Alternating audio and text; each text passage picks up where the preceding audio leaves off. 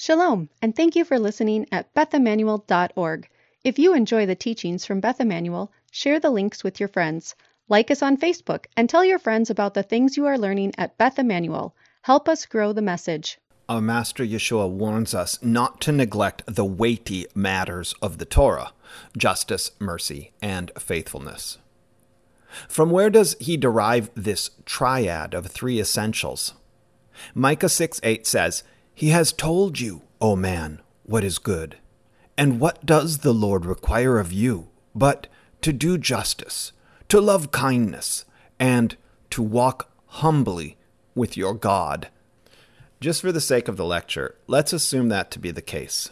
Let's assume that when Yeshua declared the weighty matters of the Torah to be justice, mercy, and faithfulness, that he specifically had in mind this passage from Micah, and that if we were to ask him for a proof text to validate his words, he would point us to Micah 6:8. So let's take a closer look at Micah 6:8. Let's begin by setting this pasuk in its historical context. The prophet Micah uttered the statement back in the days of King Hezekiah. Micah worked in tandem with the prophet Isaiah on a mission from God to influence the kingdom of Judah toward repentance. It was a rescue mission. They both saw that the doom of exile and destruction hung over the kingdom of Judah and the kingdom of Israel. It was too late for Israel, and the Assyrians took them away. But there was still a chance to save Judah. If this sounds familiar, that's because it's much the same mission that our Master undertook when he set out with the gospel message: repent, the kingdom of heaven is at hand. He was trying to influence his generation to repent in order to merit the kingdom and avert the terrible impending punishment of destruction and exile. But where Yeshua's generation was unwilling to heed his message of repentance, the generation of Isaiah and Micah did heed. They listened to the prophets, and they repented. It's a dramatic story, one of the most dramatic moments in the whole Bible when the Assyrians come against Hezekiah's kingdom. Jerusalem is the last city standing, and the Assyrian army has it surrounded. But God intervenes, sends the angel Gabriel, strikes the Assyrian army, and sends them retreating from the land. How did Isaiah and Micah achieve such phenomenal success to turn the heart of the people and to turn the heart of the king toward God? Well, read their books. They had a steep hill to climb. In their day, Judah had begun to assimilate with Assyrian culture. Economic success under their alliance with Assyria brought wealth, and wealth brought religious apathy and apostasy. The prophets roared against the people of Judah. Micah walked naked and barefoot to make a spectacle, showing the people what it's like to be led away into exile, captive in chains. It's sort of ironic for a guy who's preaching tzniut. Isaiah decried religious hypocrisy. He lamented, "Thus says the Lord, this people honors me with their lips, but their hearts are far from me." He rebuked the nation for injustice, bloodshed, debauchery, and apostasy. They also offered good news and hope. They tempered their fiery message by pointing toward the hope of future redemption and promises of the kingdom. Those promises of redemption, as an incentive for repentance and consolation of the kingdom, balance out their withering rebukes against the people of Judah, against the royalty, against aristocracy, and even the religious leadership for using a veneer of religious piety to conceal corruption, wickedness, social abuses, deceit, self-indulgence, and spiritual lethargy. In those days, the people seemed to believe that so long as they kept the holy days and offered the assigned sacrifices on the appointed times, they could get away with murder. The prophet Isaiah disabused the nation of that notion. "What are your multiplied sacrifices to me, says the Lord? I have had enough of burnt offerings of rams and the fat of fed cattle, and I take no pleasure in the blood of bulls, lambs, or goats. When you come to appear before me, who requires of you this trampling of my courts? Bring your worthless offerings no longer. Incense is an abomination to me. New moon and Sabbath, the calling of assemblies. I cannot endure iniquity and the solemn assembly. I hate your new moon festivals and your appointed feasts. They have become a burden to me. I am weary of bearing them. So when you spread out your hands in prayer, I will hide my eyes from you. Yes, even though you multiply prayers, I will not listen. Your hands are covered with blood. Isaiah 1:11-15. The words of the prophet Isaiah. He's saying, no amount of ceremony, sacrifice, or ritual observance is going to fix this problem. The only thing that's going to fix this problem is real repentance. Wash yourselves, make yourselves clean, remove the evil of your deeds from my sight. Cease to do evil, learn to do good, seek justice, reprove the ruthless, defend the orphan, plead for the widow. Come now, and let us reason together, says the Lord. Though your sins are as scarlet, they will be white as snow. Though they are red like crimson, they will be like wool. Isaiah 1:16-18. That's how the scroll of Isaiah begins. In Micah 6, we enter a similar conversation. In this instance, Micah is saying, the Lord has a case against his people. Even with Israel he will dispute. My people, what have I done to you? And how have I wearied you? Answer me. A few verses later, we hear the nation reply to Micah's charge. The people answer with a series of cynical rhetorical questions, implying that God must be unappeasable. With what shall I come to the Lord and bow myself before the God on high? Shall I come to him with burnt offerings, with yearling calves? Does the Lord take delight in thousands of rams, in 10,000 rivers of oil? Micah 6:6-7. They are saying that it seems like no amount of sacrifices will win God's favor. The priesthood already offers countless burnt offerings, extravagant offerings of yearling calves, thousands of sacrificed rams, and rivers of oil poured out over grain offerings, and an endless litany of sacrificial services in the temple. If those sacrifices are insufficient to compensate for iniquity, what will be sufficient?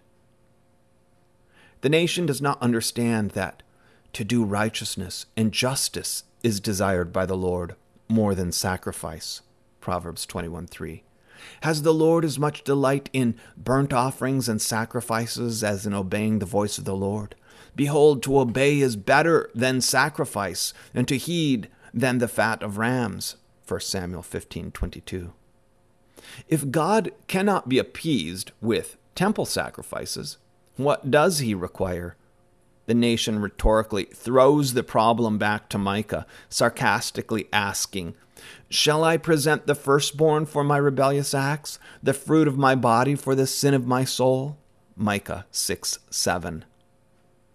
Micah responds with a disarmingly simple equation. He has told you, O man, what is good. And what does the Lord require of you? But to do justice, to love kindness, and to walk humbly with your God. The Lord's favor cannot be purchased with extravagant sacrifices. Micah says that the Lord requires justice, that is mishpat, kindness, that is chesed, and walking in humility, hatzniah, before God. The word hatzniah more commonly appears in Jewish teaching in the noun form tzniut. Micah is saying that God asks nothing more than these three things. But no amount of sacrifices can compensate when those three things are absent. Micah's summary of God's expectations echoes the words of Moses in Deuteronomy when he says, Now, Israel, what does the Lord your God require from you? But to fear the Lord your God, to walk in his ways and love him, and to serve the Lord your God with all your heart and with all your soul, and to keep the Lord's commandments and his statutes, which I am commanding you today for your good. Deuteronomy 10:12-13. And it's to this passage in the Torah, I believe, that the prophet Micah alludes when he says to walk humbly with your God. That is, to fear the Lord your God, to walk in all his ways, to love him, to serve him, and keep his commandments. Given the context of this saying, coming in the midst of a discussion about the efficacy of sacrifices, it seems obvious to me that Micah 6:8 was a cornerstone of Yeshua's teaching. It sounds like something Yeshua would say.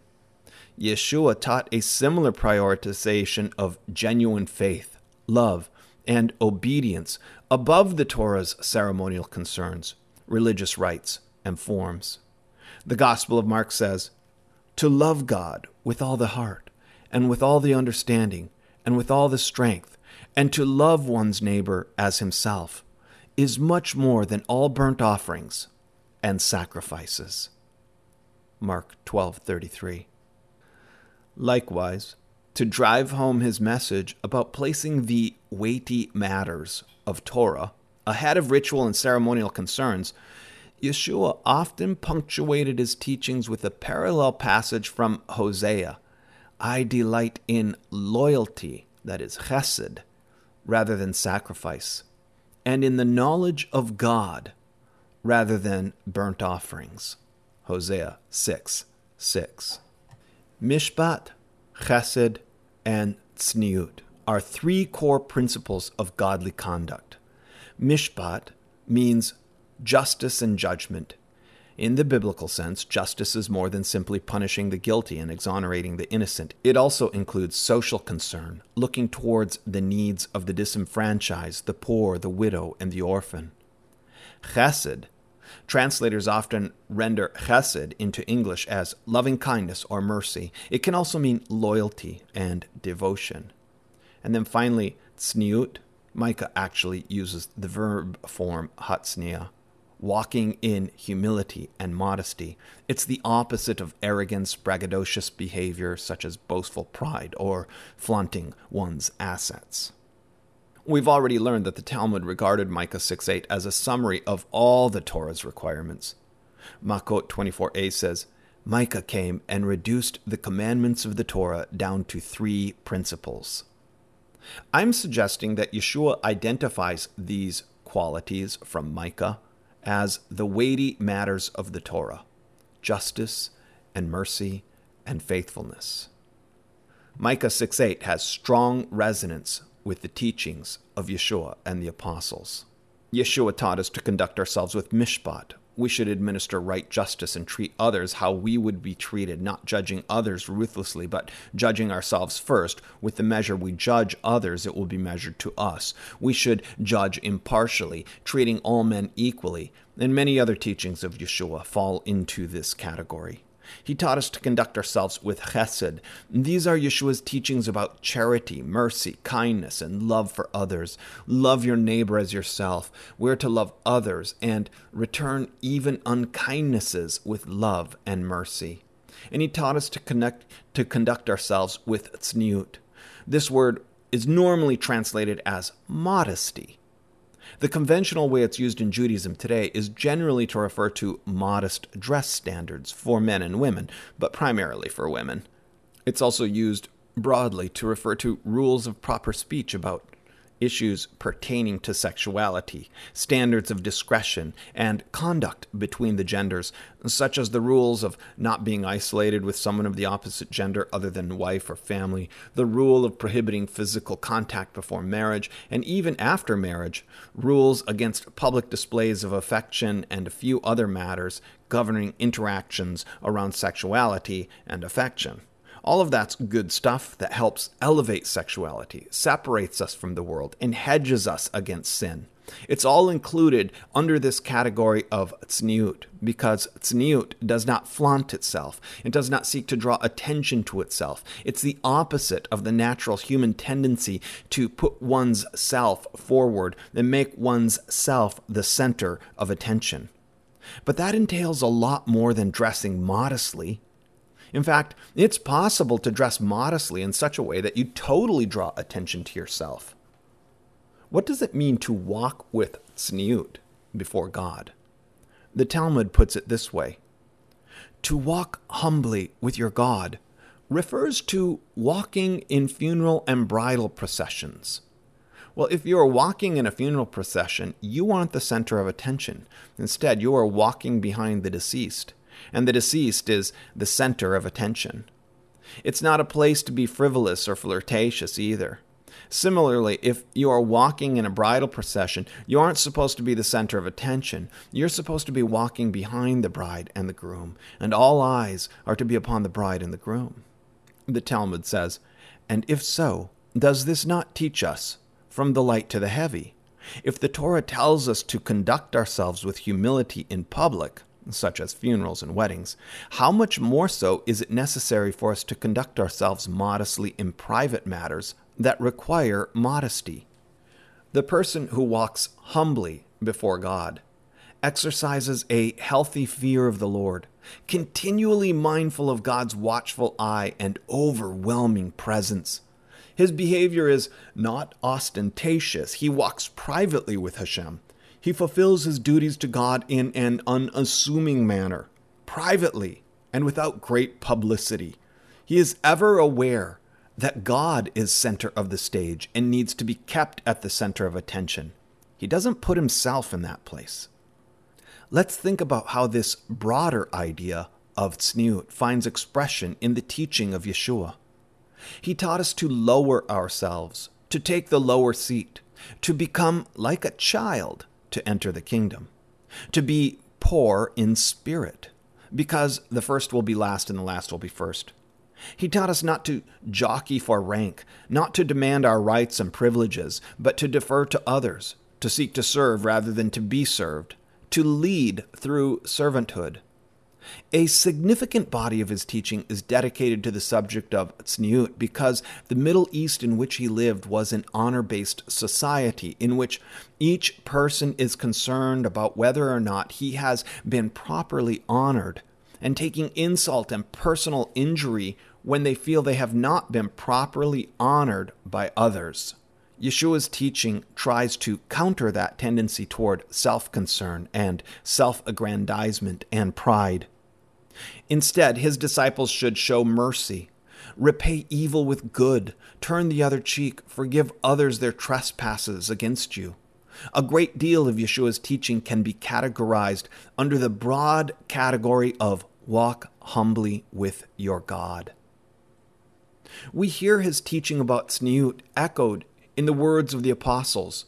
James says, "God is opposed to the proud, but gives grace to the humble." James 4:6. Paul says, "A person should walk before God modestly and discreetly." 1 Timothy 2:9. And Peter says, "A person should humble himself under the mighty hand of God, that he may exalt you at the proper time." 1 Peter 5:6. In short, if we have any sense of the greatness of God, that awareness of God should banish our pride. Going back to my original point, I believe that when Yeshua declared justice, mercy, and faithfulness to be the weighty matters of the Torah, he had this passage from Micah 6:8 in mind. But by now, an objection should have formed in your mind. You should have noticed by now that despite the congruency of many of Yeshua's teachings with the principle of tzniut, and despite the tight fit of Micah 6:8, tzniut is not one of the three weighty matters. Yeshua did not say, "You have neglected the weightier provisions of the law, justice and mercy, and walking humbly with your God." Instead, he said, justice, mercy, and faithfulness. Reflecting on this, I first thought that faithfulness might be a substitute provided by the Greek translator attempting to simplify a difficult-to-translate Hebrew idiom. Then I realized that our rabbi intentionally chose the word faithfulness instead of using the word humility or modesty. I think it's based on his own brilliant and creative exegesis of the meaning of to walk humbly with God. I believe he connects Micah 6:8 with Habakkuk 2:4, just as Rabbi Simlai does in the Talmud. Habakkuk says, "Behold, as for the proud one, his soul is not right with him, but the righteous will live by his faith." Habakkuk 2:4. He has told you, O man, what is good. And what does the Lord require of you, but to do justice and love kindness and to walk humbly with your God? Micah 6:8. Behold, as for the proud one, his soul is not right within him, but the righteous will live by his faith. In this passage, the prophet Habakkuk contrasts pride with righteousness and faith. The proud person's soul is not right with God, but the righteous will live by faith, emunah. Therefore, emunah must be the opposite of pride, and Yeshua uses the term to include and encompass the concept of walking before God with tzniut.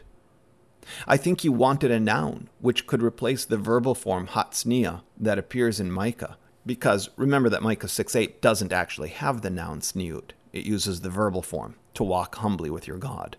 So what does walk humbly with your God sound like as a single noun? It sounds like tzniut, but walking with God is more than just being a humble person or a modest person. So Yeshua went to Habakkuk to grab the noun emunah, faith, as a single word that could summarize the broader idiom to walk humbly with your God. In any case, it's clear to me that the target concept is tzniut. Why? Because it fits the context perfectly. It comes in the middle of the 7 woes during which Yeshua is criticizing the religious leaders for religious ostentatiousness. He repeatedly scolds them with the word hypocrites, that is, actors. Not necessarily in the sense of someone play acting at being something they aren't, as much as in the sense of someone who loves to put on a show, occupying the center of the stage. Look at how he prefaces the 7 woes. He says, "They do all their deeds to be noticed by men, for they broaden their phylacteries and lengthen their tassels. They love the place of honor at banquets and the chief seats in the synagogues and respectful greetings in the marketplaces and being called rabbi by men." Matthew 23:5-7. He's describing here what he means by hypocrisy, and it's the opposite of walking humbly with your God. It's the opposite of tzniut. A great deal of Yeshua's teaching addresses this concern. In another place he says, "Don't be like the hypocrites who do their acts of righteousness in order to be seen by men. I tell you the truth, they have received their reward in full." He warned his disciples not to make long public prayers in front of people for the sake of being heard by men, but rather to go into their closets and pray privately to God who is unseen. Then your Father, who sees what is done in secret, will reward you. That's tzniut in prayer. Likewise, in giving charity, do it secretly, privately, modestly, not announcing it with trumpets like the hypocrites. Likewise, with undertaking a private fast. In another place, he tells a parable which brilliantly illustrates the idea of tzniut before God. A religious man and a tax collector are in the temple. Both of them are praying before God. The religious man is full of himself, boasting about his righteousness. The sinful tax collector is so abashed to be standing in the temple before Hashem that he cannot even lift his eyes.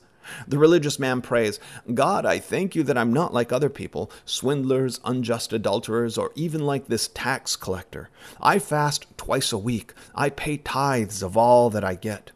But the tax collector standing some distance away, was even unwilling to lift up his eyes to heaven, but was beating his breast, saying, God be merciful to me, a sinner. I tell you, this man went to his house justified rather than the other. For everyone who exalts himself will be humbled, but he who humbles himself will be exalted. Luke 18:11-14. That's the concept of walking humbly before your God. Back in Matthew 23, Yeshua tells his disciples not to be like that, and not to be like those who use their religious position and title as an ornament for self-promotion. But do not be called rabbi, for one is your teacher, and you are all brothers. Do not call anyone on earth your father, for one is your Father, he who is in heaven. Do not be called leaders, for one is your leader, that is the Messiah. But the greatest among you shall be your servant. Whoever exalts himself shall be humbled, and whoever humbles himself shall be exalted. Matthew 23:5-12. This whole talk comes down to a very simple point. When Yeshua says that the third weighty matter of the Torah is faithfulness, we are to understand that as walking humbly with your God. Tzniut is part of that. Not the whole of it, but part of it. Habakkuk gets to the heart of this idea of humility before God at the beginning of the Haftarah for the second day of Shavuot, when he says, "The Lord is in his holy temple. Let all the earth be silent before him. Be still and know that I am God." And learn from me and find rest for your soul.